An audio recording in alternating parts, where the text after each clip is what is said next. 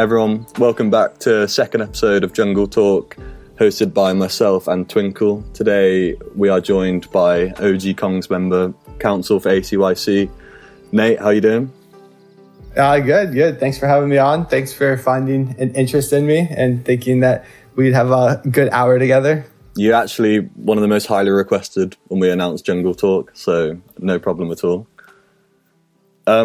We normally just start with an introduction, like how you get into crypto, how you got into the space, basically the story of where you started and how you got to where you are now, if you want to shed some light on that. Yeah, been in crypto for, so long that I'm actually having to validate the years. A little bit over 5 years. Just about 5 years. I got in late 2017 with a lot of other people. First time Bitcoin really made the news. It was pushing 20K. People were talking insane prices, et cetera. And at the time I was looking online, how are people making money? How are people become millionaires? And all I could read about was real estate investing and crypto. Jumped into a cryptocurrency subreddit, started learning more and more about it. Christmas Day, I put in my first $500. 2 days later, it's worth $2,700. And I'm like, wow, this is incredible. This is where I'll make life-changing money. So that's where I got into crypto. For anybody who knows the story of 2018, shortly after then, I gave a timeline for anybody who was there at the time to understand exactly what type of person I was. I got in, right as everyone was making the noise. I made some money. I did take profits. I have a history in MMORPGs, just giant interactive communities online as games, most notably RuneScape. I was a mercher, a flipper, a trader, everything. So I understand what it means to secure the profit. So the beginning of 2018 or the end of 2017, I'm securing profit. And I just watched I watched Bitcoin and Ethereum go from $20,000 and I believe at the time about $1,200 or $1,300 for Ethereum, go all the way down to $6,000 for Bitcoin and something very low for Ethereum. And I'm like, wow, this is actual incredible volatility. Like, this is insane. This is where I want to be for, the rest of my working days. And so since at the end of 2017 to now, I've been actively trading crypto for going on 4 years. This has been like the longest point of my life. And that brought me into NFTs ultimately. Twinkle Toes is actually here, where IRL friends. Yeah. I just wanted to add to that actually. So we are in real life friends, and we both entered at that start of the ICO stage. And I remember the first coin you were telling me all about was Nano, actually, and that one was one that really pumped at the time. Ryblocks, the Nano. Yeah. But of course, I got in a little bit after you, which is right when that time everything was starting to actually crash. There was one good day of pump, and then your bags were down 90%. But I just remember at the time, I was a little of my feelings that we lost so much money, but you were actually still trading the highs and the lows, and you were really spending that time developing your trading skills while a lot of people kind of just gave up. Yeah, that's pretty much the story of me. A lot of expensive lessons back there. People would buy and hold, or they try to get some more money on their side and add to their position, aka the DCA. But for me, it was, if I'm down on this position, I don't think it can go up. I need to cut it and find somewhere else to put the money. And that's kind of like what my philosophy was back then. And for anybody listening, back then when we were talking about nano Ryblocks, we're talking about a token, and this is indicative of everything. Like, every token, if you spent the time and looked back at the charts back there, for anything that got millions of dollars of volume a day, most of them went from insane numbers like 100K market caps to, in Nano's case, it went from $100,000 market cap to a $4 billion market cap in 3 months. 100K to 4 billion. That is a 4,000x, 1,000 thousand. No, that is a 40,000x. That is some large number. it's a 40,000x, which is incredible. And we're not talking pump and dumps. Like we're talking 20, 30, $40 million. Even actually at the top, it was hundreds of millions of dollars of volume. Like there was exit liquidity for that. I remember for the first time I was coming in, where on all the forums, people were posting on Reddit and stuff of, oh, I love you guys. This has been a crazy year or 3 years of my life. I finally have $1 million from trading. I'm going to secure it and buy the dream home I've always wanted.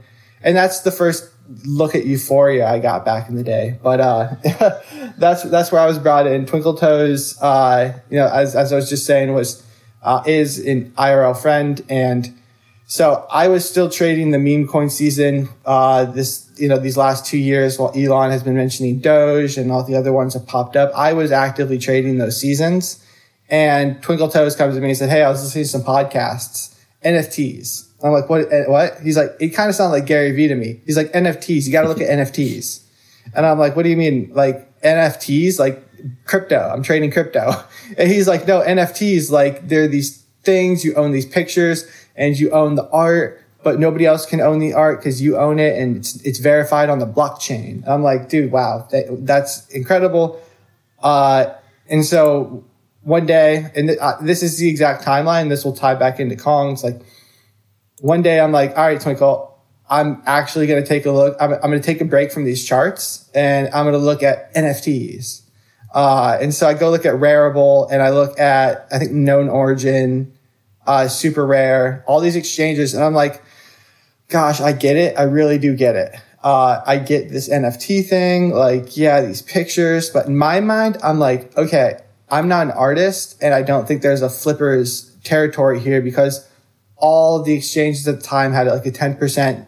Some of them were ridiculous. Some artists would set like 30% secondary sales fee. And on Rarible, you could actually do something where the first time it sells, there's a 10% fee. The second time it sells, there's a 20%. And they would make it so you couldn't trade hands. And I was like, there's not a flippers market here. I can't do this. And then honestly, I'll just get right into it. That's how I found Kongz. So one day I'm looking through all these artists. I'm like, these artists are kind of cool, whatever.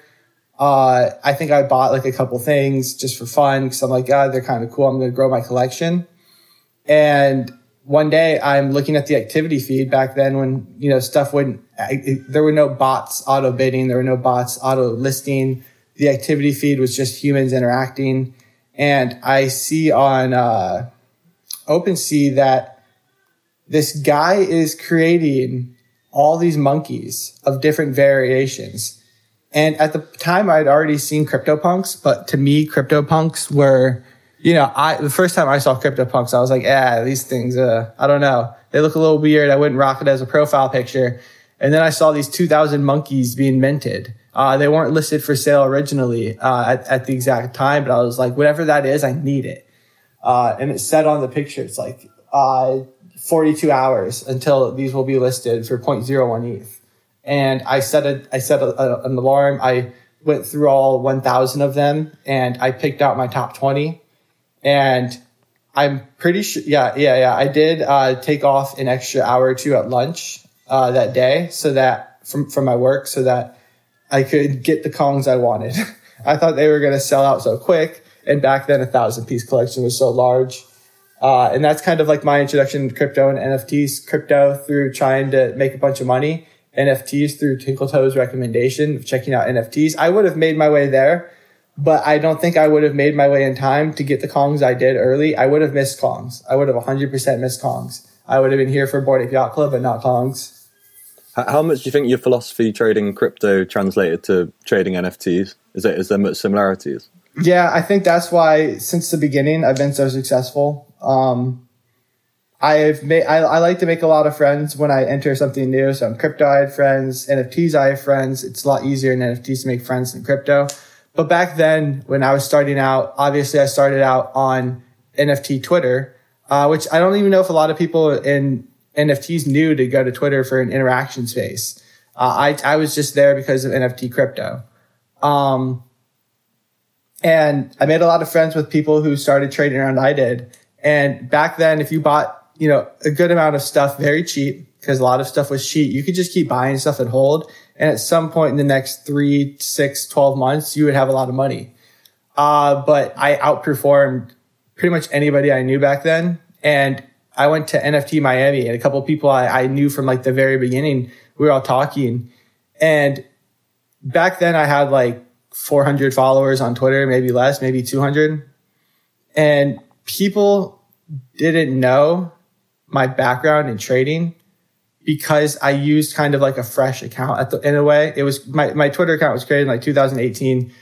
It was my backup to my real crypto Twitter trading account. And I had a Telegram group of like 100 people, and we would trade for days and days and years. But when I went to NFT Twitter, I kind of just listened to everybody and made friends with people and Discord and stuff of that nature, and kind of made a name that way. And then when we're looking back and I'm talking to people from the beginning, they were like, dude, every time that somebody was accepting a bid for something super nice, super low, it's going to you. And like, it doesn't matter what collection, because at the moment, if there was volume, I was trading it. Just kind of like how people are now, where if a new collection drops, they trade the reveal, they trade the pre-reveal, they do the quick little flips. That was me at the beginning. Nate, I want to add to that too, because I feel like you were the first person that I saw actually creating that arbitrage in the space of NFTs, really finding those ways, especially on OpenSea, how to like not exploit, but find those ways to make that difference by bidding and then selling for the actual floor price and using people's emotions to actually profit off of it. Yeah. At the time, there was auto bid bots. The most notorious was Dogemaster 69420. He actually had bid bots. I never had a bid bot. What I would do is try to read somebody through their actions. So I would use information. This is kind of how I traded crypto. Use as much information as you can get. So when I'm going out and I'm bidding, I'm looking at recently listed for collections, because that means if someone recently listed it, they've recently thought about selling that piece. And then I go and I look at how much they bought it for. And if somebody bought it very low, and they've been fire auction listing it, so, dropping 10, 20% every few hours, then I just bid what I think it'll end at. So I used a lot of information available to me to make as much as possible. Crypto, without crypto, I would have came into NFTs, still made money, but I would not be at the place I am today in any way, shape, or form. And honestly, maybe, I don't know, I wouldn't have given up, but crypto really, really, really taught me how to get hit in the face and keep moving. The extreme volatility, it's not something where, and this is why if any of my friends ask me if they should get into trading, I'm like, absolutely not. Maybe you just listen to somebody like me who tells you maybe what to look at, but never try to trade on your own. Never try to make a decision, because you will stay up all night thinking if that's the right decision. You'll wake up in the morning, check price, see if price, validates your decision. You'll wonder how to get all of these you'll make profits over the course of a week or two. And then one day something happens, boom, all profits erased, and you're at square one. It's just a bunch of get the shit kicked out of you in crypto. Why do you think it is that you flourish off the volatility, whereas it's one of the biggest barriers for entry for people to get into crypto? Because I knew when I was feeling sick that other people were feeling sick. And I knew if I could pick myself up and look at what's happening in the face and act upon it, then I'll make money while others look away. I think other people would either look away and, hodl and hope it rebounds, or hope that, even if you're on a moon mission, a lot of people will hold a bag, their thing will go to the moon and they won't take profits. They'll just keep holding whatever they bought. And it's just all emotion. So I just, as much information available to me as possible. I just don't think people want to learn it. And also the ability to tell yourself what you did wrong and owning your mistakes is a big one. If I make a trade and I lose it and I think it's going to go up 50%, and it actually ends up going down 20%. I could just shrug it off and move to the next trade. But if I don't look back and like be honest with my exact self about why I was wrong in this situation, then it's the worst money I ever lost, because I'll probably end up losing it the same way. So a lot of people can't like be honest with themselves. And, you know, most people would say the markets are manipulated. It's kind of like gambling. Like if you're going out gambling and you say, oh, the dealer might be cheating, or dealer has an advantage. But in like reality, I'm sure, you know, there's no actual cheat. There's no actual advantage. There might be slight odds, but at the end of the day, it's what can you do to better yourself? And dude, like, you know, I'm pretty desensitized from money at this point in a way. Even back then, starting out in crypto trading, if like I said, I put in $500, next thing I know, it's $2,700. If that went back down to 500, like a few days after watching it go to 2,700, I'd be upset. I would be like, okay, I just, you know, technically lost unrealized gains, $2,300. Like, wow, that's like, you know, a month and a half of work. Like I just lost a month and a half. That's like what someone's salary is for that period of time.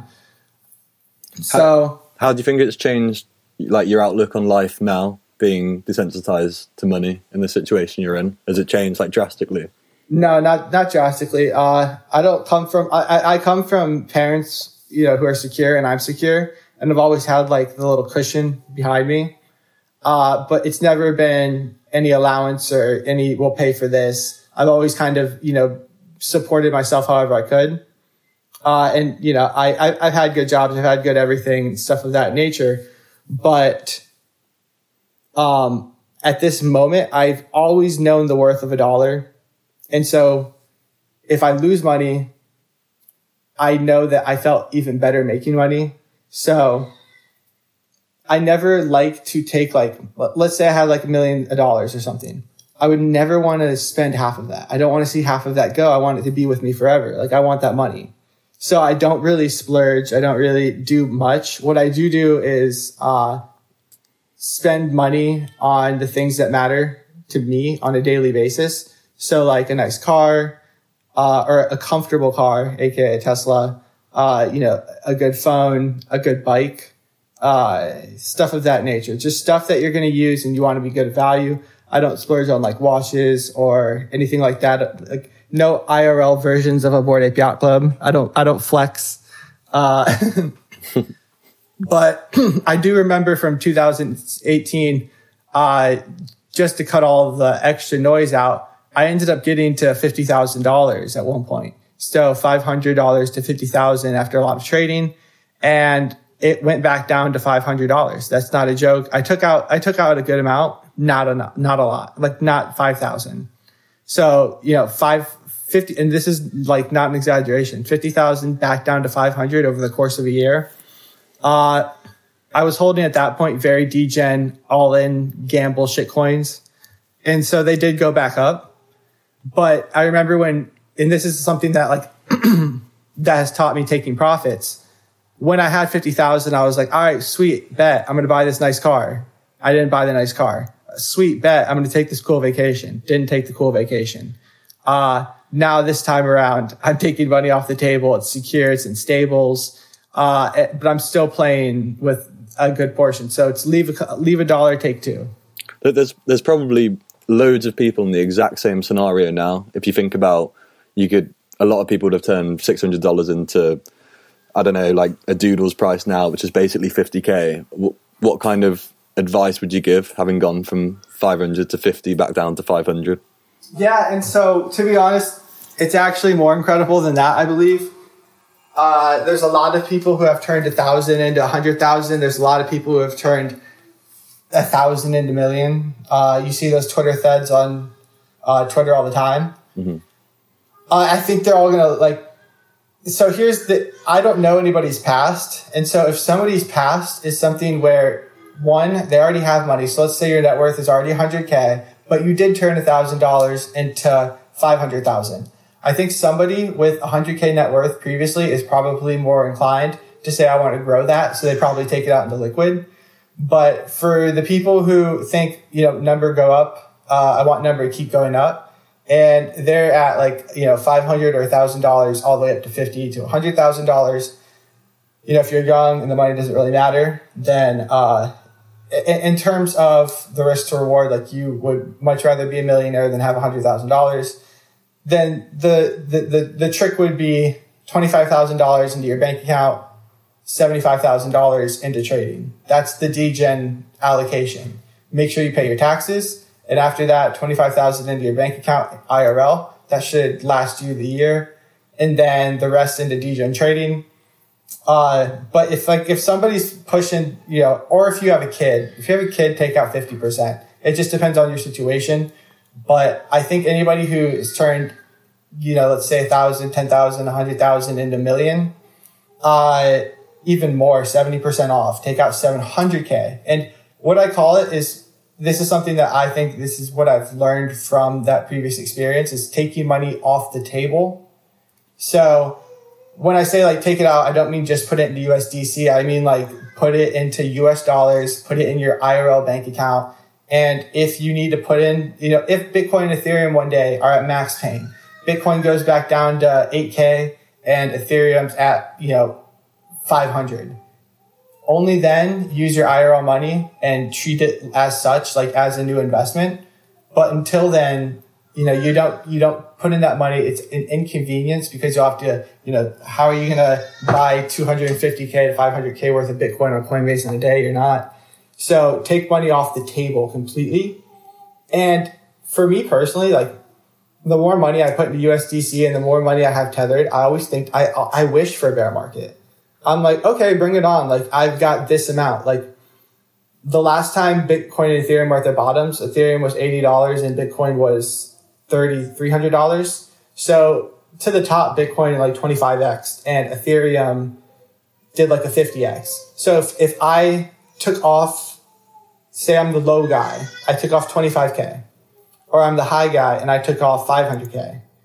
The low guy, if you put in, even 10K of that 20K you took off, while Ethereum's $80, then you'll have 500K at the top if you just put in 10K. So it's just risk to reward. Everything is a game of risk to reward in terms of trading. But I think that's a good lesson in total of money management if you're up. And also just if you're not up at the moment, I'll have later like discussions and information on how to get up, like get money, get in the positive, make gains in risk to reward scenarios. But I think that was a good topic coverage of the rest of like money management. Yeah, Nate, I think everyone knows now, especially if you follow yourself on Twitter, you're a great trader, a great NFT trader, great crypto trader, meme coin trader.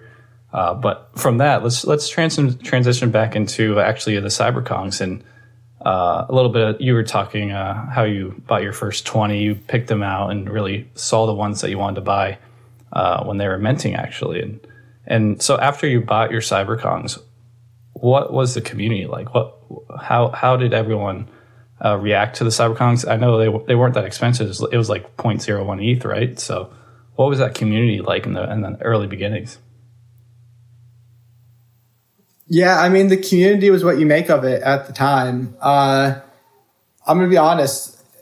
Maybe some people know this story already, but when CyberKongz released, like they were minted on that OpenSea and I was finding them, there was nothing anywhere. Twitter, CyberKongz didn't exist. Google, CyberKongz didn't exist. If you actually look up CyberKongz with a Z, it's like a sumo wrestler. It's his stage name, CyberKongz. So that's pretty funny. Should we sponsor him? Maybe if he's still kicking, yeah. So I know we got the Fight Club, but yeah, there was no CyberKongz anything. Actually, I think what had happened was maybe somebody DM'd me on Twitter and said, "Hey, are you this guy from OpenSea? I want to buy your Kong." And then I found the Discord through him, and then found the Twitter page. But yeah, the community was small. It was, 10, 20 kept growing. We only had one chat channel, basically. So it was everybody chatting there. It was tight knit. A lot of the active faces you see now are from the beginning or from like what I call expansion phases. We had an influx of people come around August. We had an influx of people around November, more around January. So every like few months we get a new batch of people come on in. But yeah, it was very tight knit. Everybody knew everybody. Everybody could pick, like if you wore Kong as your profile picture, we knew who you were on all media platforms.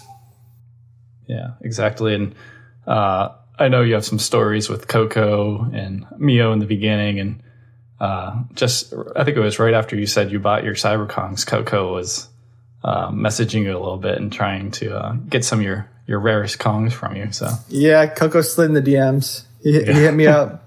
I'd bought you were actually with me. I think I bought Kongs or on a call with me. I bought Kongs for 0.01. I kept messaging you. I was like, yo, these things are getting more sales. They're getting more sales. These are silent sleepers. Like, you need to get some. The sale lasted for a couple of days, I believe. And then on the final day, Coco and some other people just kept sweeping, buying up all the remaining ones. And then Coco started DMing me like, yo, you got ones I need. And he was offering big bucks back then. You know, my first like 0.01 Ethereum buy that somebody was offering me 7 ETH for. Yeah, I remember that. And I remember telling you, I was like, if there's this value off the gate, then what could be the potential of this? It's obviously people see the same value that you found just scrolling OpenSea. Yeah, and the thing is, too, with how that works and how that tied back into my crypto trading, I bought these. I was able to deduce what I believe was a fair price for my Kongs, even though the market was non-existent. Because punks were around. Punks were about 15 Ethereum. And I was telling myself there's 1,000 Kongs. These Kongs look incredibly better than punks. There's 10,000 punks. So, 10x more punks. Punks are 15 Ethereum. My Kong, yes, I did just buy it for 0.01. But if somebody offered me 1 Ethereum today, I would not accept it. If they offered me tomorrow, I would not accept it. I sent Twinkle Toes a picture of one of the offers I got. And I was like, hey, people finally know its value. But when people started to DM me, like Coco and others, like, hey, I offer 5 or 7 Ethereum. And it's 3 days later. I was selling rarer ones, yes. But at the time, I knew that if I really enjoyed Kongs and I really enjoyed money, then, because I enjoy both. I like them both. I like Kongs and I like money. I'll sell some Kongs, keep others. I ended up buying 15, and initially over the first, pump, I sold 7 or 8 of them. Most of them around 5 or 7 ETH. And then a week after sellout, the legendary auctions went up for sale. And so I used some of that money. I used about 16 Ethereum of the money I raised, which is roughly like 50 Ethereum or 100 and something K. I used 16 Ethereum of it to buy my Scuba Nate. It was very intense. Little clip from that. I actually DM'd Coco, like, Coco, hey, I saw you got the Kong number 1000. It was the Sith Lord, the completely black legendary one. And I was like, I won't bid on I won't bid on the 666 one, which is like his well-known one, the devil one. I won't bid on the 666 one if you lay off on this scuba one, please. I need the scuba. And he acted nice. Like, Coco's always been a nice guy. He's serious as well. But he basically let me know, he's like, I'm going to win if I want to win any of them. He's like, but yes. And I was like, okay, yes, thank you. Yes. And so that's how I got Scuba. Is it still your favorite legendary name? Yeah, no, yeah. Scuba, no, to be honest, no. Nate, you have made Scuba iconic, though. I have. For a lot of people. I have, and Scuba and water and rivers and stuff like that. But Al has the one that I wanted the most, the night Kong. Yeah. When I saw its background moving behind it and it in like a suit of armor, and I'm just like, that's the one I want. But Scuba Nate was what I wanted, just as much. I Al got that for such a good price, and I wanted that so bad too. So how did the auctions work? Was it like one a day for 10 days, or how did it all work? All at once. All of them ended at the exact same time. If you bid, it went 10 more minutes or something like that. And so, that kind of speaks to Mio, the CyberKongz founder. He could have said, because what he did was he originally set all the prices for the collection. In 2 days, they released for 0.01. And then in 9 days or something, all of the legendaries, go for auction at the exact same time. And so they all went for auction. It was a crazy night because everybody who had planned to bid got their money ready. They got into their account. We were all waiting for the auctions to begin. And it was actually incredible. Like you said, there's 10 of them. The first one to go up for sale was number one, or the first auction to close, because everyone would kind of, do little touchy bids very low on other ones. But the first one to close was number 1,000, the Sith Lord that Coco bought. I think he got it for like 16 Ethereum because nobody would counterbid him. Then the second one to go up to auction, I can't recall, but one of the first 3 in total was the 666, his devil one. And somebody tried to bid. I think this is how it went down. It went down like Coco started at 14. Somebody bid like 15, and then Coco did something like bid 20 or 25. He just did like an incredible, like, hey, like, don't go at it with me on this one. And then Coco took that one. But we always said, like, Mio, if he spread them out across days, he could have gotten himself so much more money. But it speaks to Mio because he just wanted people to have them at an affordable price. Yeah, definitely. Nate, what was your conviction when, after finding CyberKongz, paying 0.01 and then making quite a bit of ETH off of it? I remember at the time you were saying you're going to bid on some legendaries, and in that market, 16 ETH is a lot of money for NFTs. What kind of was your conviction behind going for those legendaries? Yeah, also to put it in perspective too, like now looking back, 16 ETH doesn't sound like a ton, but back then, like I said, the Punk's floor was 15 ETH, and the next most expensive NFT on the market was like a hash mask at 1.5 ETH. So people were not paying more than 2 ETH for something. CyberKongz in general was like an anomaly. And so, but at the time I was just like, I'm going to continue with this community. This community's sick. This is the best NFT project out. And I'm going to make a big bet on, I think at the time, even I was like, identity. I want to be known as one of the legendaries. I want to be ingrained in this community. And for the most part too, the more research I did on Coco Bear, the more bullish I became on Kongs, because I knew 2 things from crypto and NFTs. From crypto, you can make money with a shitty developer or a person who owns the token as long as they care about bringing profits to their community. Or you can have a good person running your crypto project who is just going to pump it, but it never really works out like that. They have good intentions. Or you have a shitty developer who has a good idea and it's not going to go anywhere because shitty developer, but good idea. And when I saw Mio, I was like, Mio is the combination of everything you want. Fair, generous, creative, nice. Like when he sold out all 1,000 Kongs, he raised like, I forget the exact number. It was like 6 ETH or 7 ETH or 8 ETH, probably about 8 ETH. And he donated 6 ETH of it immediately to Wildlife Foundation or something for, apes, which is unheard of back then. And I was like, all right, Mio's sick. Mio's great. I talked to Mio in chat. Mio's a good dude. We've had little interviews with him. And then Coco Bear comes in and Coco's like sweeping. Coco was one of the first sweepers I ever saw. He was sweeping Kongs. He bought like 100 Kongs, some of them at 0.01, but most of them from 1 to, 3 ETH. Some expensive ones around 10, but most of them, he just kept sweeping. And then I learned more about Coco and his axe he passed. And I'm like, all right, bet. I'm making a huge bet on this NFT project. Because at the time, I was like, Kongs are going to be worth the same or more than a Punk. And so I'm not going to sell another Kong seriously unless I plan on buying lower, unless I can buy a Punk. Unless I can buy more Kongs.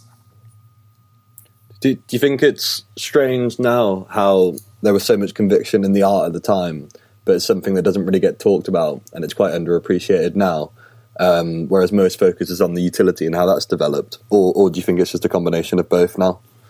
Yeah, it's a combination of both. Coco Bear took us to another level. He told us, like, the first thing he ever said was, I want to make Kongs what NFT should be. So, cool profile pictures, utility, community, things of that nature. Back then, too, like, anybody who, like, we were one of the first projects to get derivated. Even, I wouldn't say before punks, there were a couple other punk derivatives first, but we were getting heavy derivated. There was CryptoZilla, crypto, alligator, crypto everything, and cyber, whatever you can imagine. But no art was anywhere similar to Kong's. Even to this day, like, there's few art that I think is even comparable than Kong's, because what it comes down to is you look at these apes known as Kongs, and they're unique. You know what it is. You'll never be mistaken. Same thing kind of for Bored Apes. You'll never be mistaken. But at the end of the day, you could hire 1 trillion people to draw up the same pictures that people are drawing up now. Like, I like Azuki. I like all these other projects. And I think the Azuki art is cool. I really do. But when you look at it, it's like, the derivatives of Zukis are so much better than the actual NFTs. Like, some of their community makes insane derivatives. And so, when I look at Kongs, I'm like, I've never seen a real derivative of Kongs that looks as good as Kongs. I read there was a Bored Ape pitch deck that leaked recently, a while back, and they denounced that, that's an official one, but I do believe that they would have released something similar to that. And in it, they claim to be the first project to have a roadmap and the first project to do a lot of things, when in reality, it was Kong's. Kong's was, from what I saw, and I still believe today, the first NFT roadmap. One day, Mio and Coco just released, like, this little picture. You can still find it today. And it's got 3 bananas. One of the bananas is, yellow, it's ripe, it's ready to eat. The other 2 are green, and it's just the 3 checks of what we're going to do in the future. And that was the original NFT roadmap I ever saw. And so Kongs have, utility. We've been paving the way. And as profile pictures, I still think Kongs stand as the best. I do think we need to do something about the bibs on babies, but, because I just think that we need more people to want to rock the babies. I think the bibs were a good idea, but they need to go. They just got to go. I don't think Mia would be happy hearing that. Yeah, you'd have some agreement and some disagreement for that, for sure. But just to transition again, is one of the highlights you were talking about is the community of CyberKongz. And in that community, one of the greatest things that's come out of our Discord is really the Wall Street Kongs. And I know we've talked about it before, but there's some history behind that, where it wasn't really supposed to be the alpha channel that we see today. So can you give us a little insight of how that started? Yeah. So like I said, if I made a big calculated bet on CyberKongz back in the day, and so I spent my entire days in that Discord. And as being the trader that I was in the past, and currently still was at the time, let me actually set the stage a tiny bit more. Kongs had already gone to 5 or 7 ETH. They dipped back down to like 2 or 3. We had a lot of events like Coco Sweeping. But we were entering one of the first that I had noticed NFT lull periods, where people weren't sweeping. People were looking for liquidity. People had, their favorite NFT and then just a tiny bit of capital. Like, most people had about like 1 Ethereum max on the side. If they were, looking to buy or sell something. And so I was in the Monkey Business channel, like, hey, I'm buying this shitcoin, or I'm buying this token, like, keep an eye out for it. Or I do a little charting. And, Coco and Mio were like, I don't know. I don't know if it's good if newcomers think that we run a pump and dump or something. And so they created Wall Street Kongs for me. And back during the first NFT lull period, there also, I believe there was not a requirement to get into Wall Street Kongs. And so what we were doing was a lot, like the challenge was flip to a Jenny. We'd have a lot of people with $100 to $500. We'd jump into a shitcoin during shitcoin season. And at the time, a Genesis was pretty cheap, like 0.8 Ethereum. 0.8 Ethereum or 1 Ethereum. Ethereum was like $2,500. So it was $2,500 to get a Kong. So all we needed to do was flip someone's $500 into $2,500. And we do it all the time. Like literally every day or every other day, we would hit like a 2x, 3x, 5x, or we'd ride a quick like little 50% dip on some meme coins, or some guy would, hear about our channel, come in with an alpha call, and we'd all make a bunch of money off of it. And that's kind of it. Or sometimes we'd lose money, but the goal was nobody was spending an incredible amount. We knew that we were trying to gamble. We knew that we were doing educated gambling with each other, $500 into $2,500. I forget what we had a term for something to Jenny, but that was always our goal, to get a Genesis Kong for newcomers who didn't have one, or current babies. Because at the time, a baby was only roughly $100, maybe $80. Yeah, a baby was around like $80 or something. No, not 80. A baby was, actually, my math is correct, like $100. So we were getting babies Jennies. A lot of people back then, like Milk Cat and some other people, would hop on it and get in, and one day you'd see them buy Genesis off the floor, and you'd be like, "Hey, good job, congratulations." That's sick. I'm pretty envious hearing about those days, actually. Yeah. What do you think about kind of how it's all evolved, the current state of Kongs, and where do you see the future in kind of a saturated market where, the competition's getting quite high? Where do you see Kongs going forward? It depends. Always bullish Kongs. I think it really depends on the community staying and the community participating, which I see is happening now. Because the new problem that Kongs and any similar project will face is, I see a future where CloneX has 100,000 avatars. I see a future where Bored Ape Yacht Club has 200,000, World of Women has 100,000. All of the collections are going to keep doing are creating new slots for members at different various price points. And so they'll become incredibly loud. And it'll be hard to get a word out into the masses when you've got so many people talking about other stuff. I think from what I've seen and what I believe, Kongs will combat this in a similar way, but not creating 100,000, 200,000 profile picture, unique identity collection pieces for their collection, but onboarding new members and making them feel meaningfully attached. Because I personally don't want to be I will not identify as a Bored Ape. I won't identify as a CloneX.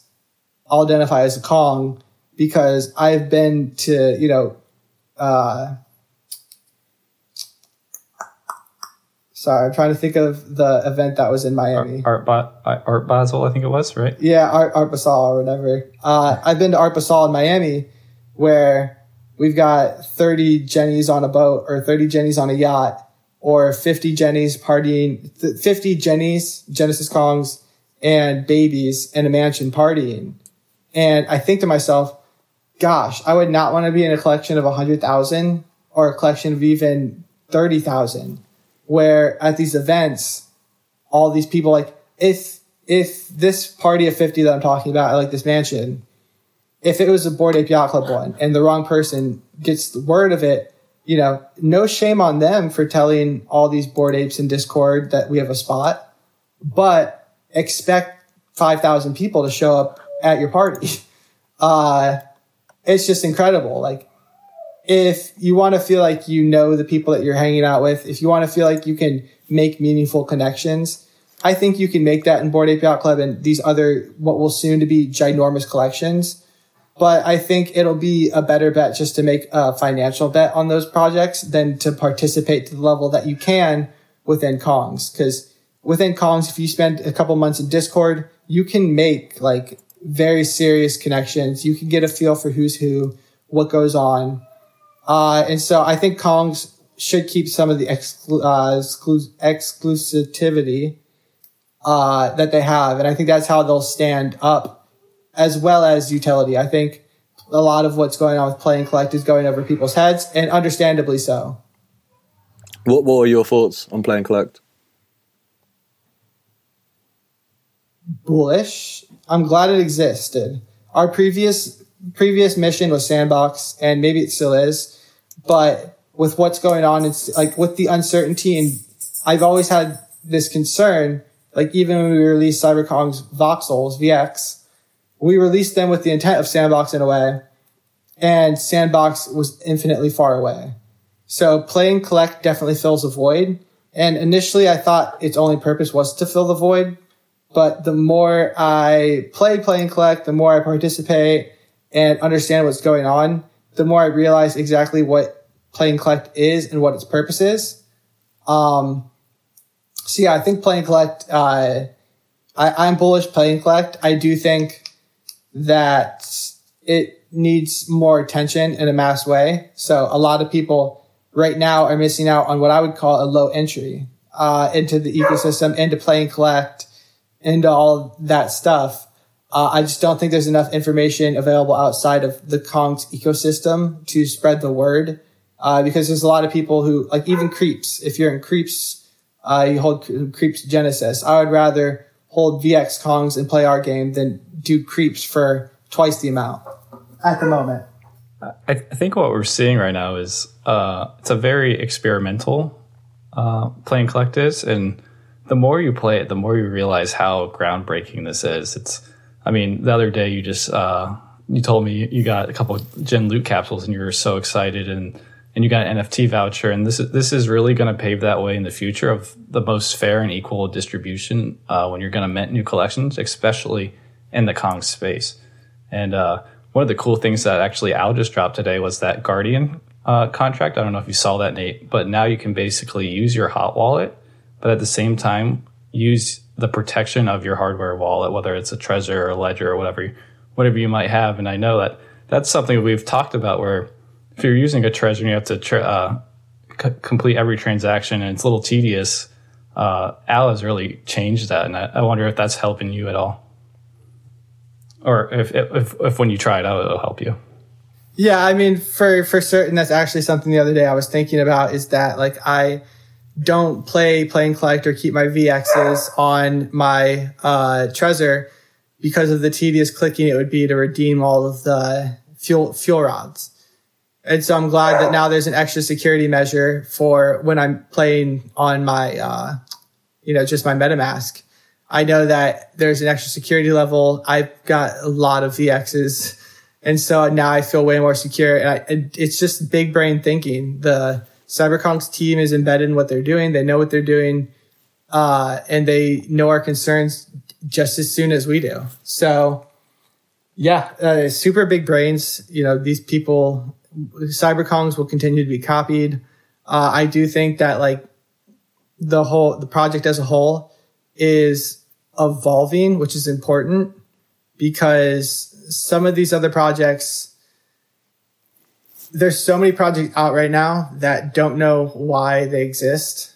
Like, I don't mean to talk shit, but like, mention something like Cool Cats, okay? Cool Cats, I like Cool Cats. I like Cool Cat holders. I like everything about Cool Cats. It's a cool concept. But there's a reason that they're still at 8 Ethereum or 9 Ethereum floor at the moment comparatively, or why they've never been able to break out like Doodles.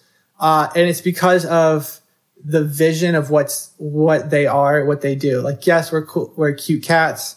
Yes, we do cute things. Yes, we have this game and these little versions of ourselves. But like, what is Cool Cat? Is Cool Cat like a future brand? Is Cool Cat like going to be a household name? Is Cool Cat going to have a show? What's Cool Cat? Like, well, what's next? Like, it's not exactly clear or profitable at the moment what's mentioned. as we're with Bored Ape Yacht Club, like they have so many ways that they could take this in terms of branding, as long as they stick to branding. I think this whole sandbox metaverse thing for them is an extreme risk that they don't have to take. I don't think Bored Ape Yacht Club has to do this metaverse. I don't think Bored Ape Yacht Club should do this metaverse. I think though, what we're finding out though is that Bored Ape Yacht Club and Yuga Labs are going to at some point become different things. Bored Ape Yacht Club is owned by Yuga Labs. Yuga Labs also owns the other side, which is going to be like the other part of it. Yuga Labs also owns CryptoPunk. So it's going to be like this giant, monopoly or whatever you call it, where they just want to create the best thing of every segment. But like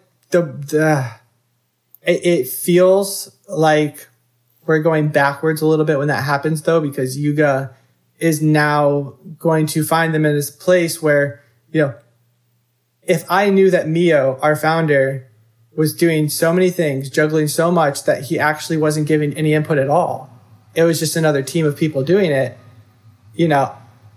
I feel like we're going back to like the corporate structure, like Web 2 stuff, where we're buying and selling from the same people. We're being influenced by the same companies, which we are. Like they got Guy Osseri and some other people working with them. Like they're going we're leaving the Web 3 world. And as much people like say it is Web 3 still, it feels like, and I think some of the original holders and some of like the masses of Bored Ape Yacht Club have voiced this, like it feels like it isn't Yuga anymore. Like the recent merch drop from Bored Ape Yacht Club, that was everything you see in like a Hot Topic. Like none of that was the Yuga designs from the previous Bored Ape Yacht Club merch drops. Like I had the option to buy the stuff. I just didn't want to buy stuff I don't think I'd put on. I could flip it, but at the same time, I did not feel influenced to purchase any of that. And it looks like same thing with their pitch deck. They're just having a bunch of other people do their stuff. And at some point they're going to have so much food on their plate that they have to like just leave the table and let other people eat. Yeah. So that's one of the things where it was kind of disappointing in a way to see Yuga actually acquire CryptoPunks and Meebits, because that was one of the last actual NFT projects, I guess you could say, in this space that's Web3 based, not really ran in that corporate structure where it's kind of sad to see, but I think Kongz is really one of the only ones filling that void. I don't know if a lot of people know, but there's really no one on the payroll of Kongz. It's literally community led. Everyone is doing this because they love Kongz. There's no pay structure. There's never been really a cash grab. The VX sale was at like 0.07. And they could have done that a lot higher to get more money, but we really don't need that money. And I think with the acquisition of CryptoPunks and Meebits, it kind of left Kongz in like this sole space of where they're like really that NFT Web3 community, in my opinion. And there's a few others, but really from the beginning, that's what we've been. Nate, if you were a CryptoPunk holder, what would your emotions be towards the acquisition? This is one of like, all right, so like this almost feels like a glitch in the Matrix in a way, because it is something that like if I was hanging out with you before it happened and we mentioned like, oh, because at the time like the sentiment for Larva Labs was not high. Like Larva Labs had a bunch of drama with signing on with some giant talent agency, not giving their holders any rights to their punks. And then when V1 punks or whatever you call them released, the founders dumped the ones they had. They had 1,000 of the 10,000 V1 punks. They dumped a lot of the ones they had and then said, hey, we're going to take these off of OpenSea now.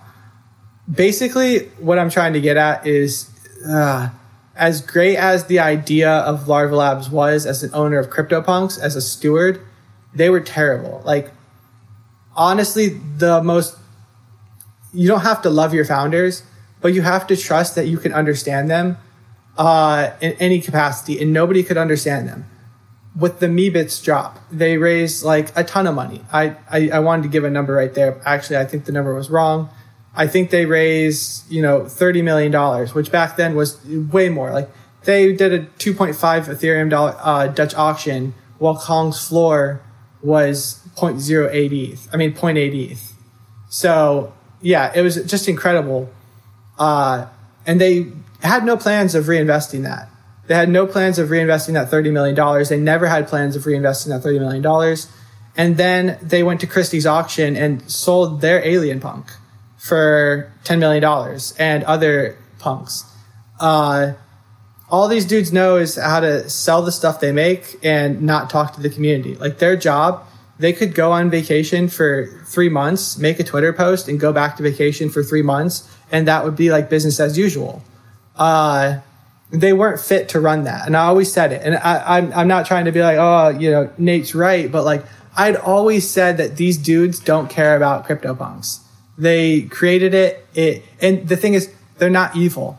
What happened is they make this project. These degens take over on it. Like you can never expect at the time that 10,000 of these terrible looking punks, like the hoodies look good, but the rest just look like weird stick figures as profile pictures. You can't like say that these guys created 10,000 of these off an algorithm, you know, way back in the day that probably took them like 3 days to make in total. They never expected the floor to at one point reach 130 Ethereum, which was $500,000. They probably thought people were going to buy and sell these for $4, $3 for fun. They even made them back in the day when gas for a transaction was like $1.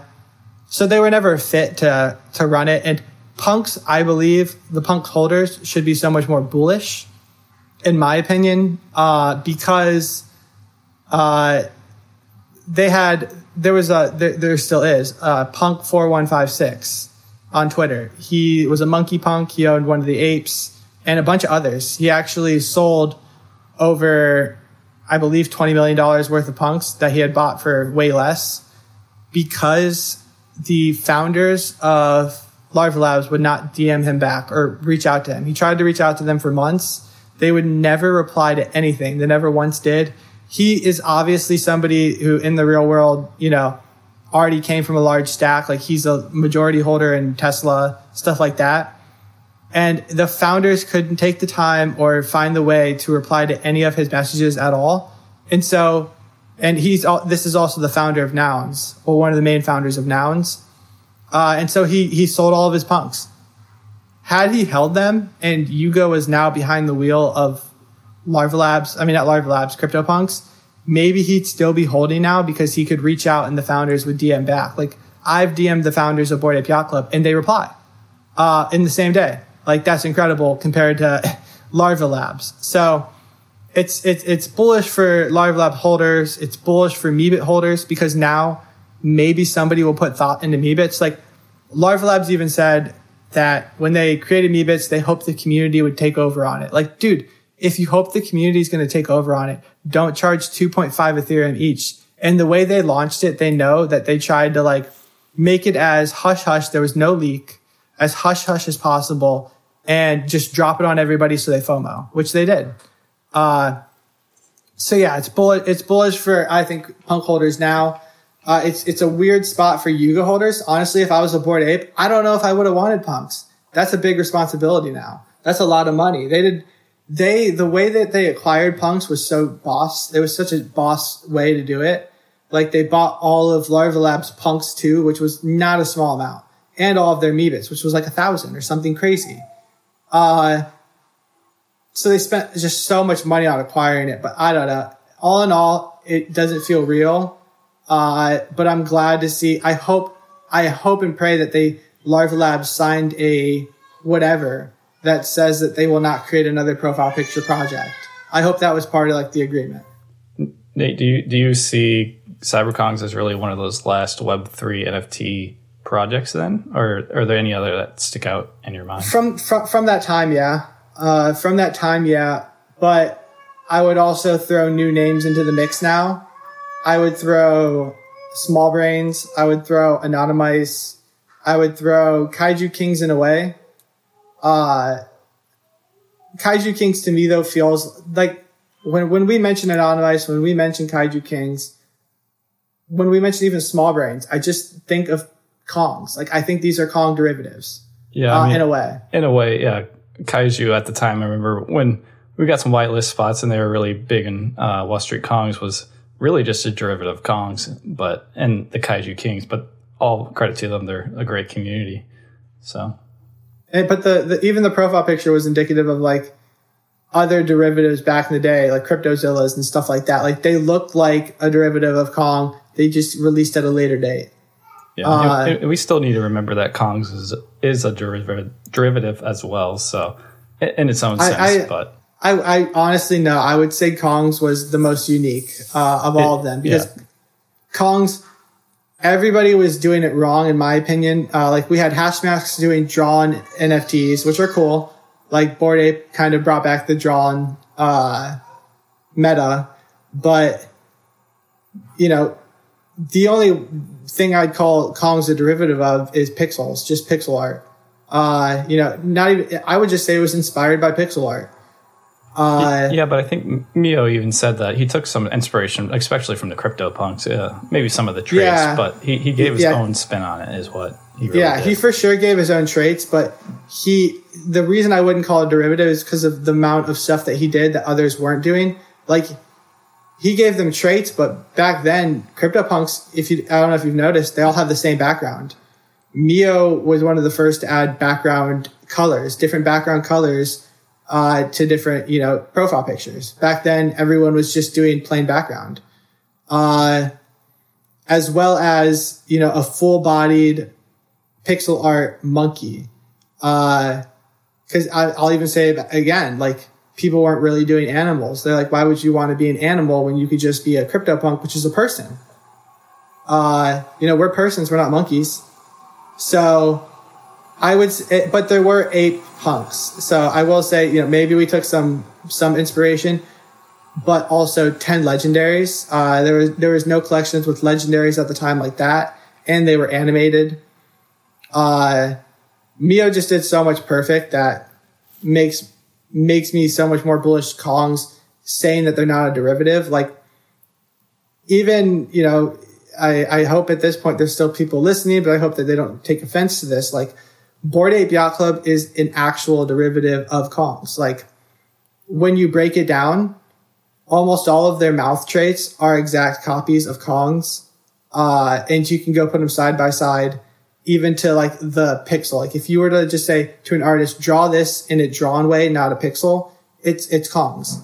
A large majority of their head traits are Kongz. A large majority of their influence traits are Kongz.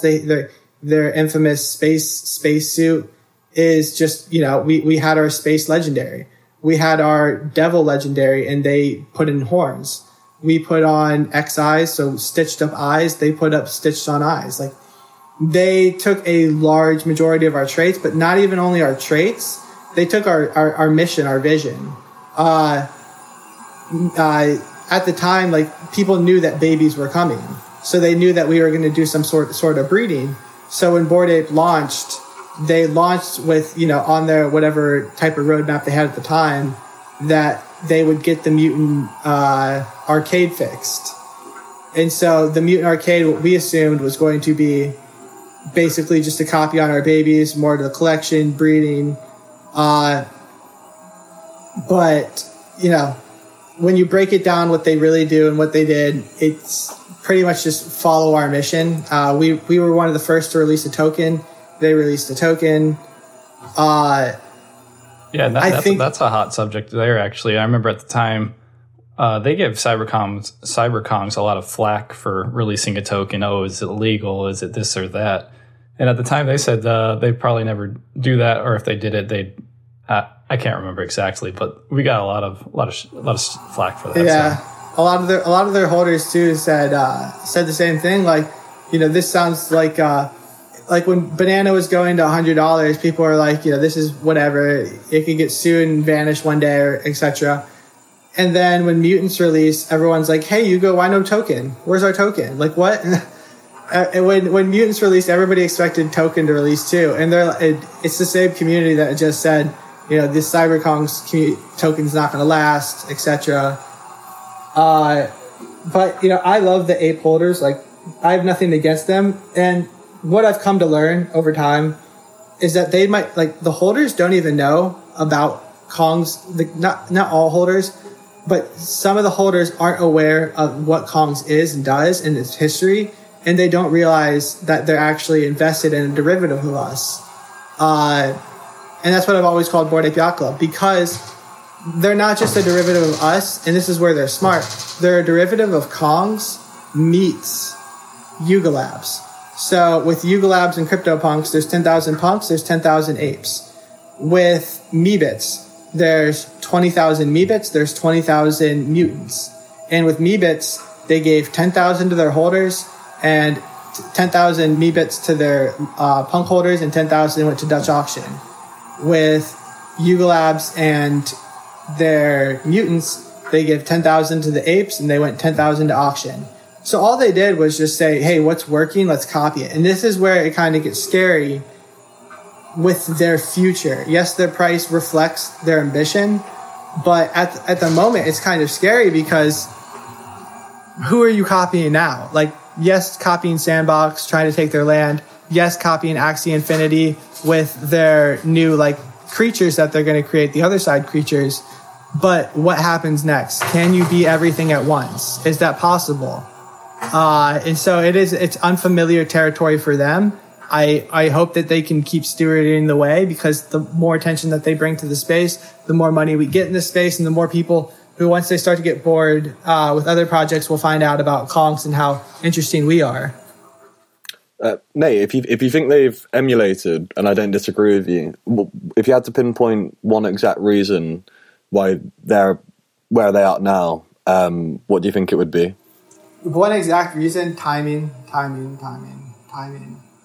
Coco, first thing he said, can you hear me still? Yeah. Coco, one of the first things he said, we had an OG channel on Discord, or one of the first things he tried to bring up to the community's attention was, hey, there's only 1,000 Kongs. It might halt our growth in the future because, it's not like we're going to keep finding people who can pay more and more. We need more Kongs. And that's why babies came to be. We wanted more members. So we added 5,000 babies slowly over time.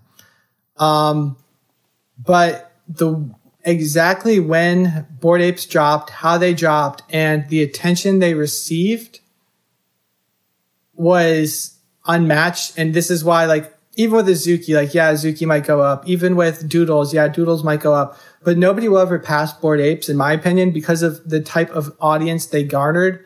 What happened was, Dingling was not in the NFT world at the time. Pranksy was. Pranksy, for a little bit of background knowledge on Pranksy was big Top Shot face. A lot of Top Shot people trading Top Shot followed Pranksy. And a lot of people who were involved in Top Shot were down horrendously. Like, not like maybe they had gone up. Like, a lot of people, there was a lot of stories of $100 to now you're worth 30,000. But at that time when Bored Apes dropped, if you had 30,000 at the peak, you now have 3,000. So all these people were down. They knew that Top Shot wasn't going to be the move because they kept releasing new packs over inflation. And Pranksy swept, Coco Bear swept, a bunch of Jimmy.eth swept, all in the same night. Yuga had Bored Apes had their mint open for weeks, I believe. They were on their second week. And all one night, I think Jimmy swept and Pranksy swept. And then once they released, you had Dingaling sweep, and he destroyed the Bored Ape floor from, 0.3 ETH all the way up to 0.5, which was so high at the time. Like, that was so much. It was such a big baller move. He swept like 100 or something. And he already had a lot of followers. Pranksy already had a lot of followers. And then what you saw was all of these loud, competitive sports, Top Shot, gambling, Zed racing people with loud voices and a lot of conviction and are down bad and want to be up big start to buy Bored Apes. And so what they got was the loudest community and the most excitement. At the time, what you had was like all these NBA players had, they were like, oh, Top Shot, that sounds cool. They were actually buying and selling Top Shot moments. And so they knew of Dingling. They knew of Pranksy because these are two big faces of the Top Shot community. And so what you'd have is like LaMelo Ball would come into the Bored Ape Discord and hype everyone up. You had Steph Curry, before the Mutants mint, come in, buy a Bored Ape and say what's up and rep it as his profile picture. You had all of these people that the community idolized come and join and say, hey guys, what you're doing is cool. We love the apes. Like Des Bryant. He's always rocked a cheetah ape with a crown on. I can keep going of the people who were coming in that were in sports. And so you had this clash of just pure excitement all the time because of all this stuff. Even with the dogs, when the Bored Ape dogs launched, people were like, oh, this is sick. They airdropped us this thing. They weren't telling us it was happening. These dogs are cool. And so that's kind of like where I would say, why I'd say that they can't be like for Azuki, who's the equivalent to your Steph Curry? Like, does that exist? Because even if he does exist, that person probably already bought a Bored Ape. You've already got so many people sold on the Bored Apes. And it was just the perfect storm. Beeple was at his peak. Beeple had just sold a piece for 69 million or something crazy like that, or 60 million, which was incredible at the time. Still is incredible. It's never not going to be incredible. And he was drawing funny, like little snippets of, Meebits versus Bored Apes, because at the time, Bored Apes were about to flip Meebits. Meebits were like 2 ETH and Bored Apes were like 1.5. And he was making these cool like drawings of them clashing. And there was just so much attention going towards them. And the precedent before then was, as founders, all you had to look at was Larva Labs, and those guys didn't exist. So people were excited about nothing.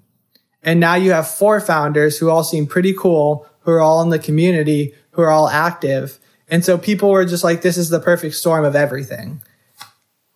Yeah, I think, you touch on an important notion there, and it's influence. And this is one of the most interesting conversations I wanted to personally have with you as someone that has influence in the space.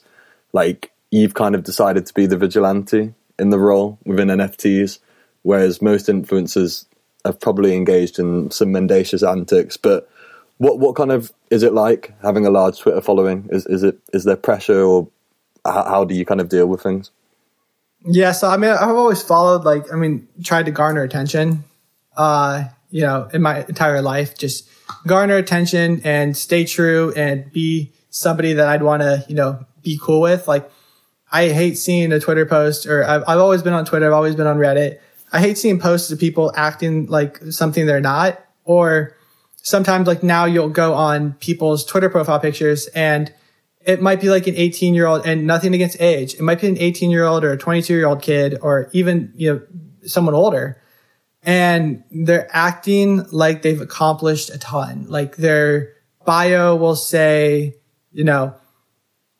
angel investor, or they'll say something like founder of this, founder of that.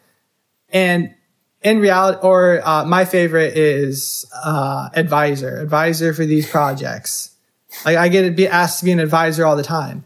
And I'm like, dude, you are not an advisor. You have yes, you are a perfect advisor for this project because they want attention.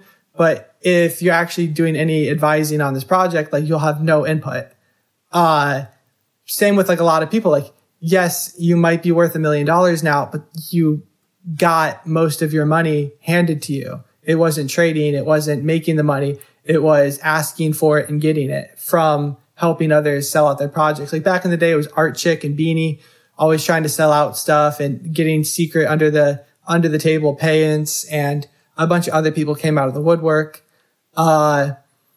But I've always been real deal here. I'll make my own money. I don't need the few $1,000s for a retweet or however much people want to pay for me to be an advisor or anything like that. Because at the end of the day, if you all go broke, I don't want you to look at me and say, hey, remember, especially with Beanie now, he can never let down Blue. On everything he makes financial posts, somebody in the comment will mention Blue.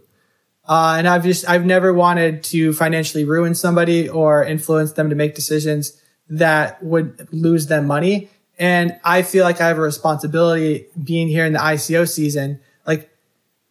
People are, I don't want to call them dumb. They're uneducated. They're uneducated to the past. They're uneducated to history.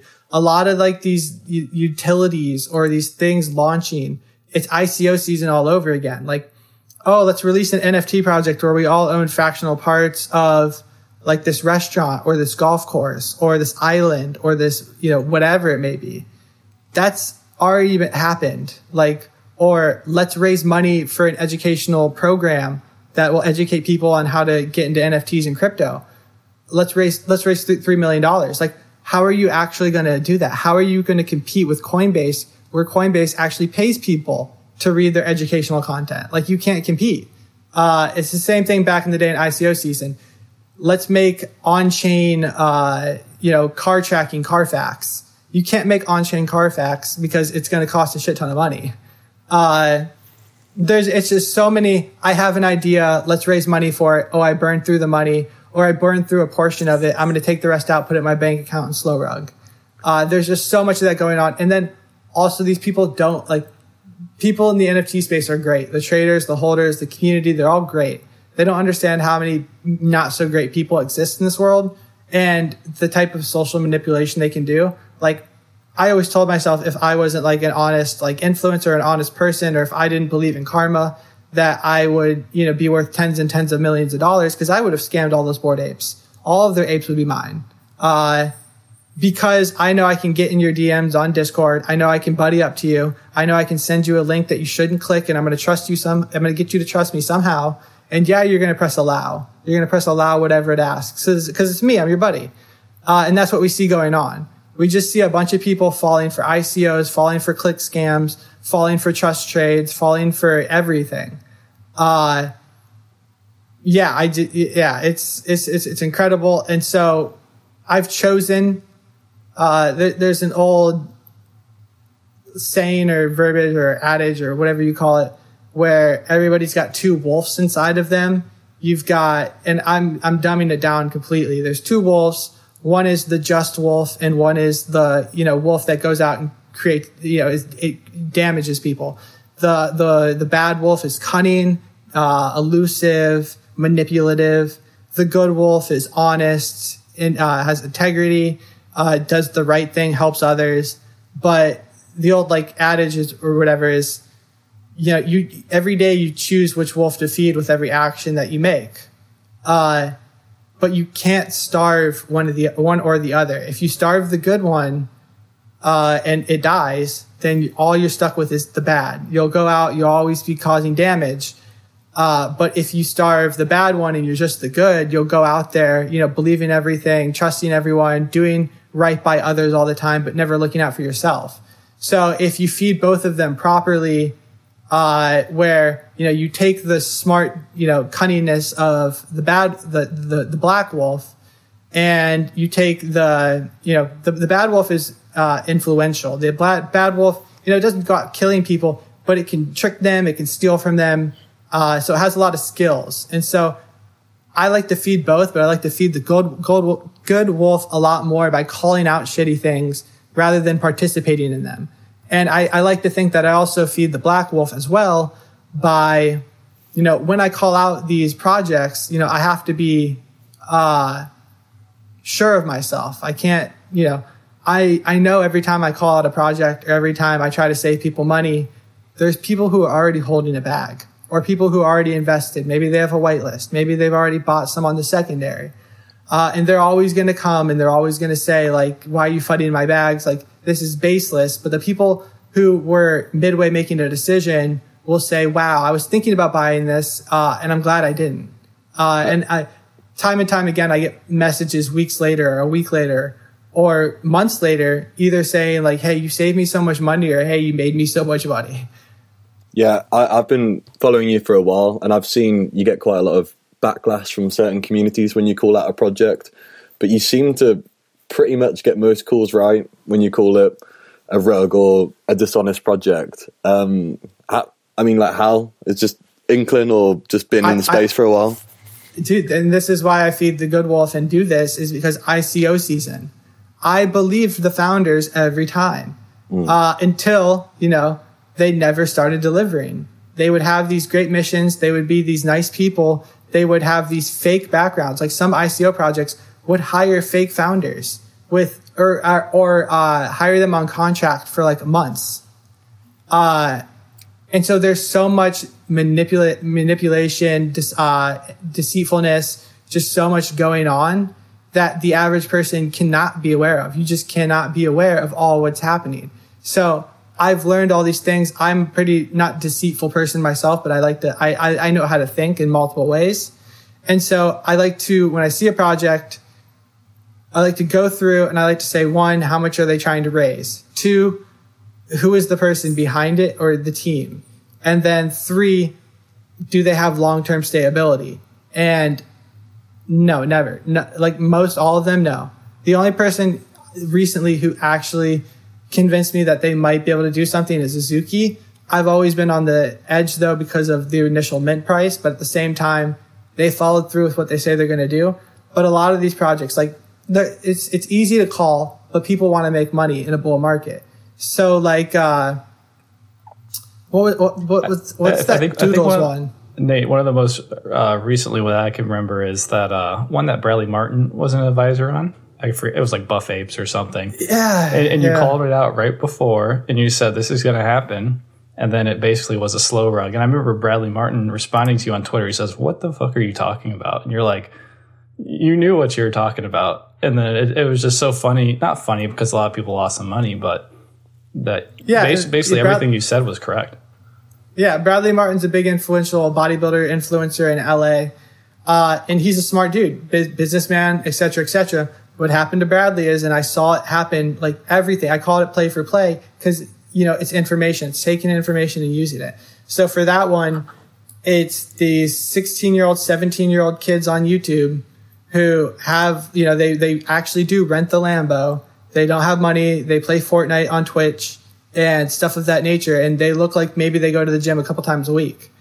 And they were trying to create an NFT where it's a giant, gym bro, Jacked Ape Club NFT where, we're going to buy these gyms. We're going to run this, etc. We're going to become this community online. We flew out to LA. We got Bradley Martin on board. But here's the issue. You don't know what they're telling Bradley. You don't know, like, what's being discussed. Like, Bradley should have known, like, maybe to them, they sold Bradley on the idea that it was just a community. We're an online community. But the community thought that we're going to have a bunch of physical locations.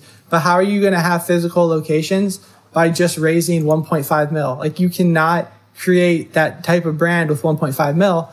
What you can do, though, is spread 1.5 mil out amongst 4 very young founders with no money and make them very rich. And the founders, too, of this project, if you look at their Twitter profile pictures, not profile pictures, their Twitter accounts, they got blue checks, they're Twitch streamers, and all they do every single day, multiple times a day, is make new giveaways for projects that in turn pay them $2,000 or something. They'll do the follow, retweet this project. It's super cool. It's the next one up. And all of them were shitty projects that all rugged.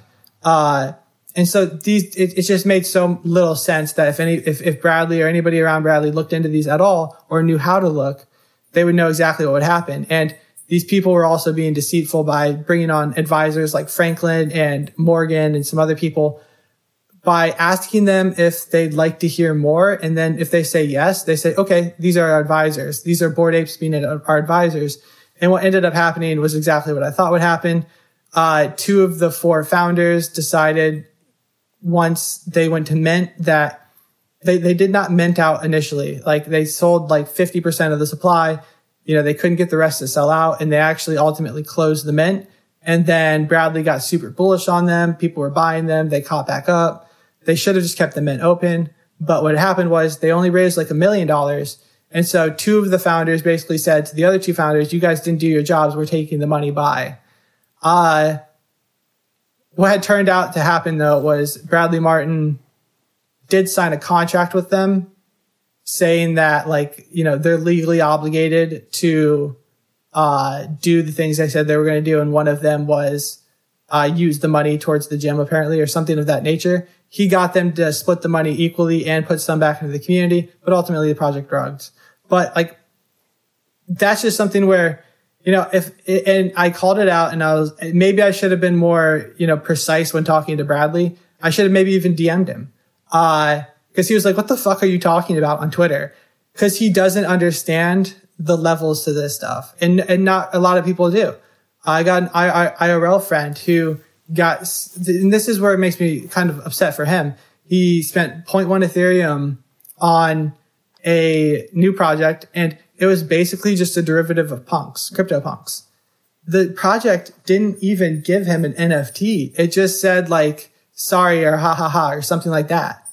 And I'm like, dude, like, I consider you smart. Like, how did this happen?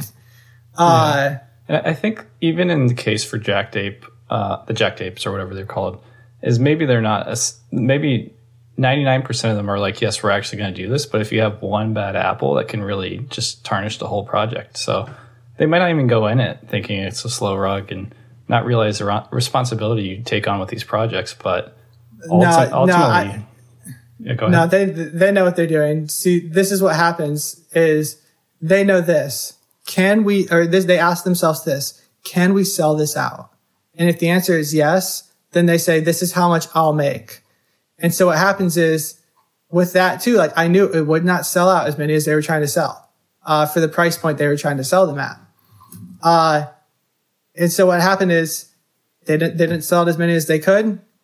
And now they ask, okay, well, what the fuck? Like, I don't feel as motivated by receiving 200K as I do from receiving $500,000. Like, give me the rest of my money. And they expected massive secondary volume sales too, and to get the fees. And so now these guys are like, oh shit, this is all we're getting from it. This is all we're milking from it. And then people get sour. And everybody who's involved, who's going to get paid, already tells themselves how much money they're going to get. It's the same thing for like the BT orbs recently, where the artist is like, oh, I never thought that, starting a Dutch auction at 11 Ethereum and ending it at 8 Ethereum was a bad thing. Like, dude, you're asking people to pay $30,000 to $35,000, which is not a small amount of money, for your piece of music. And there's 3,000 of them. And at the end of the day, you start out looking at it saying, oh, if I sell all these out, I'll have $70 million. But at the end of the day, the greed got to him. And I know, he played the nice guy for a long time. I'm not going to get into it, but at the end of the day, he was a greedy person, a greedy artist who thought that he was going to walk away with tens of millions of dollars, and it ended up selling out for $2 million. And I'm pretty sure he had to pay back some of the Crypto 888 holder passes. So I don't know if he walked away with as much, but it's just greed. It's just noticing when people are like, hey, I can extract a large amount of value. Like, same thing for me. Like, I've always told myself, like, I can make a collection, I can make an alpha channel, I can make anything, and I could take out like millions of dollars, and people would believe in Nate and people would invest in Nate. But at the end of the day, I don't want your money. I want you to have your money. I want you to make your money into more money.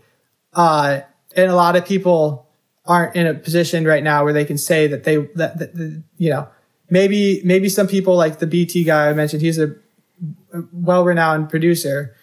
Maybe he's worth like $1 million. Maybe he's worth 5 million, but maybe he's got these friends that are worth 10 to 50 and he's jealous of the life they're living.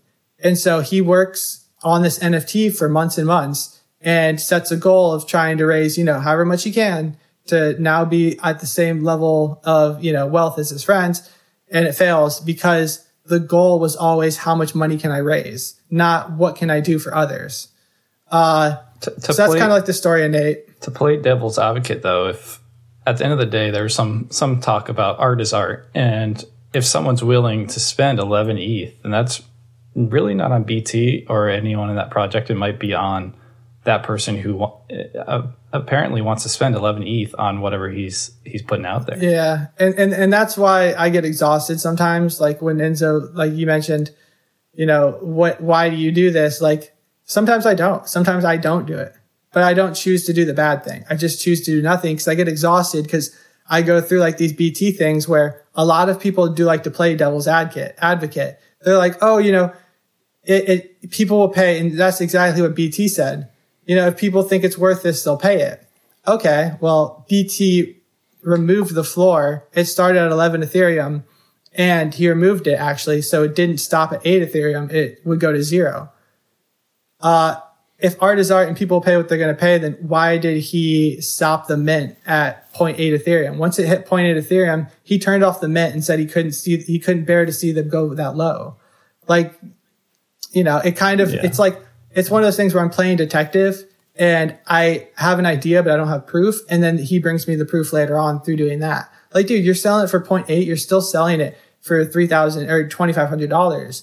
And then it's also one of those things like, I don't mean to keep talking about how much of a detective I am. And like, there's other people on Twitter who do this even better, but I understand manipulation, and the way that the orbs were released was very manipulative, because I'll just break it down very simple. There are 2,500 orbs, or actually there's 3,300 orbs, 3,300. 800 of them were to go to Crypto 888 pass holders. So his inner circle pass. What you had to do was burn 3 passes to get an orb. At the time, passes were about 2 Ethereum. So to burn 3 passes would cost you 6 Ethereum. And so what they were hoping was they let the pass holders do it first. So the pass holders burn their passes, they get their 800, kind of like a whitelist, and then they don't want to list it for less than they just burned. So you just burned 6 Ethereum. Why would you list it at 4? And so what they planned to do was, boom, you spend your 6 Ethereum. We start our public auction at 11 Ethereum. Maybe it makes its way down to 8. But at that point, if people paid 6 by burning 3 passes, then they'll list higher than 6. And so they try to create this mental safety net. It's kind of like manipulating the price, though, in a sense. I mean, it's smart manipulation. It's also forcing people to DCA. Like if you bought it at 6 and now you're worried, and for some reason they're at 2 Ethereum and you didn't sell, now you're like, shoot, I should buy a second at 2 Ethereum, because if they go back up to 4 Ethereum, I'll be break even. It was funny because really the only people that when you looked at your comments, a lot of the only negative ones were from those 888 holders who unfortunately got not pushed, but they decided ultimately on their own to buy it at those high prices.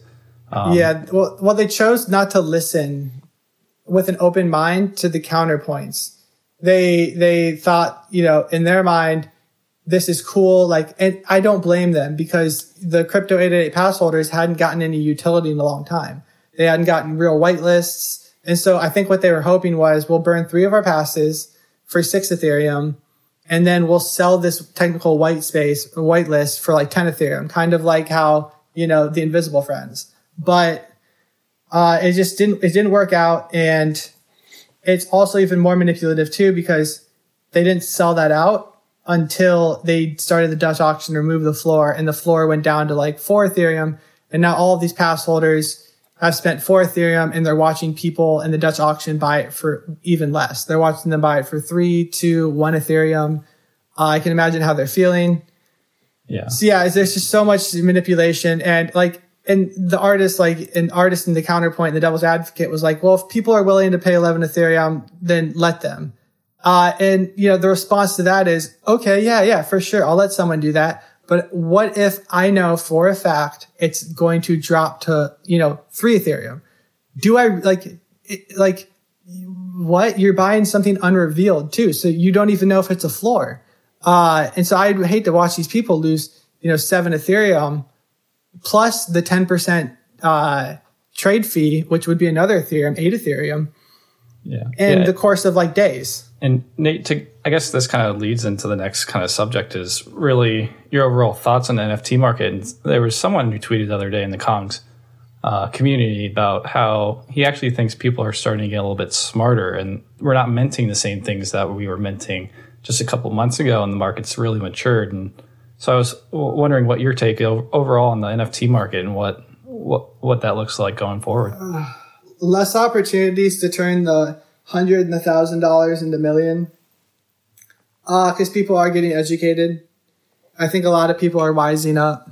They're not minting the trash that they were, but they can still be socially manipulated, I think.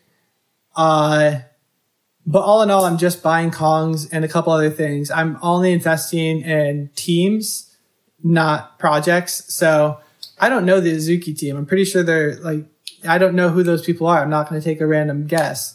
I don't like the Clone X team. I'll buy some Clone X to flip, but I think the Artifact founders and the team are very childish, and I don't think they're professional. So I don't buy Clone X. I'll buy it for a flip.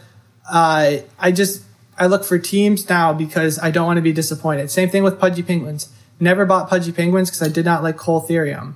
And, Pudgy Penguins went from like 5 Ethereum or whatever all the way down to like 0.5. Didn't they just go on a run now, though? Yeah, because somebody took over the project.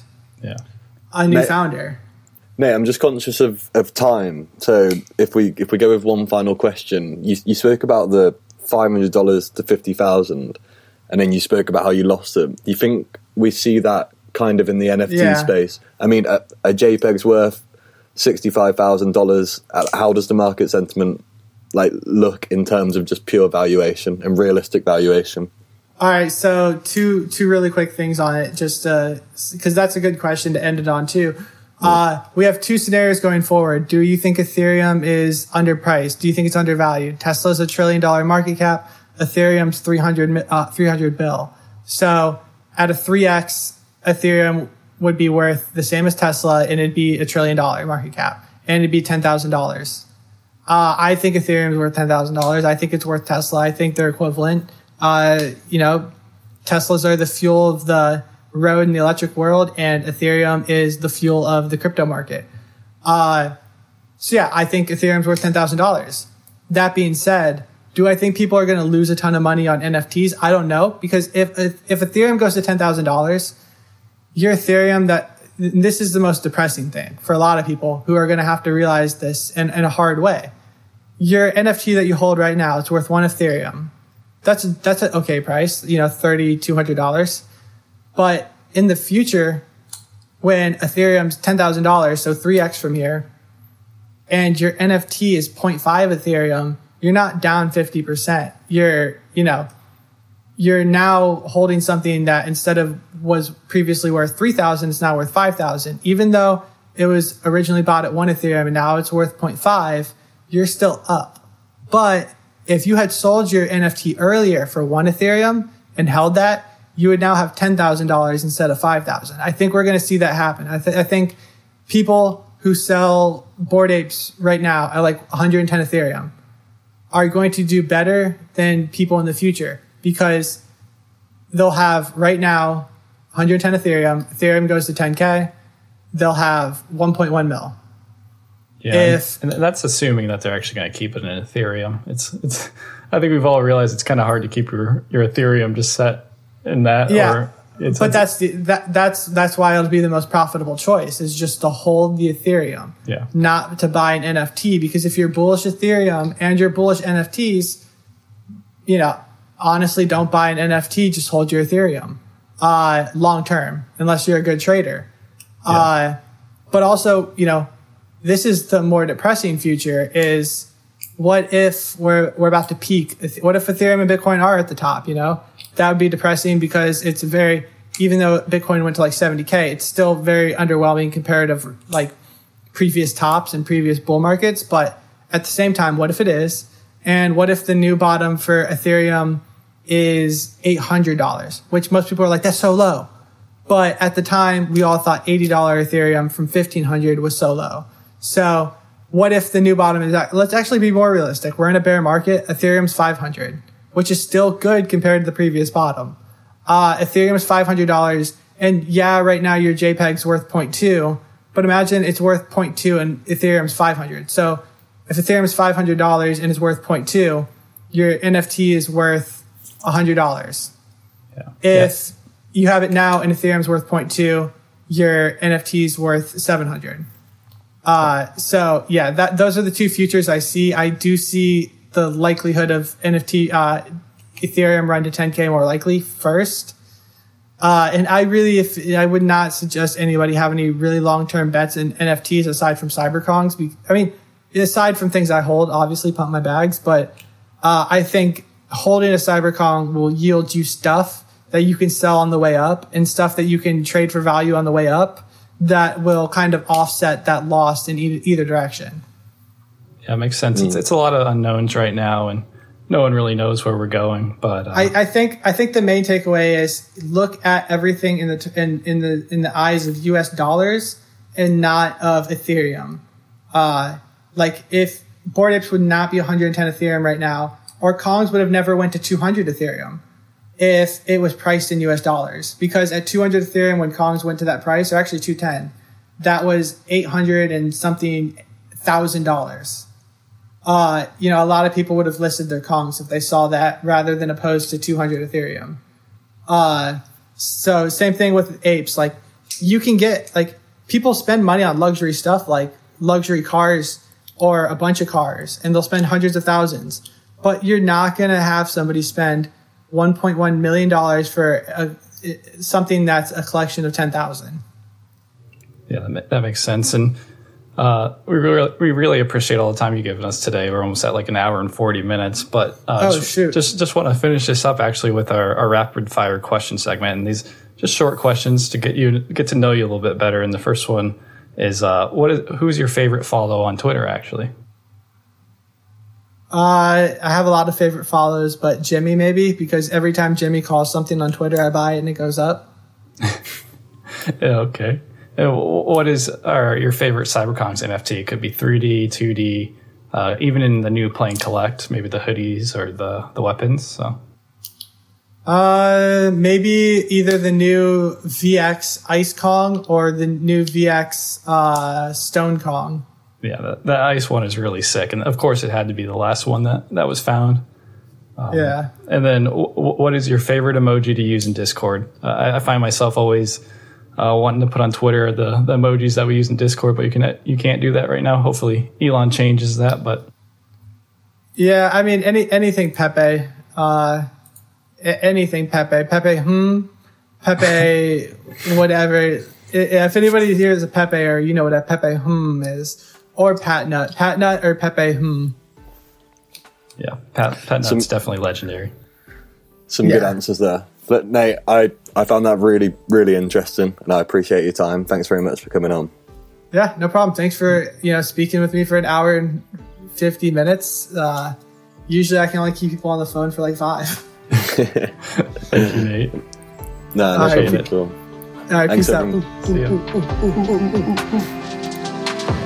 Cyber.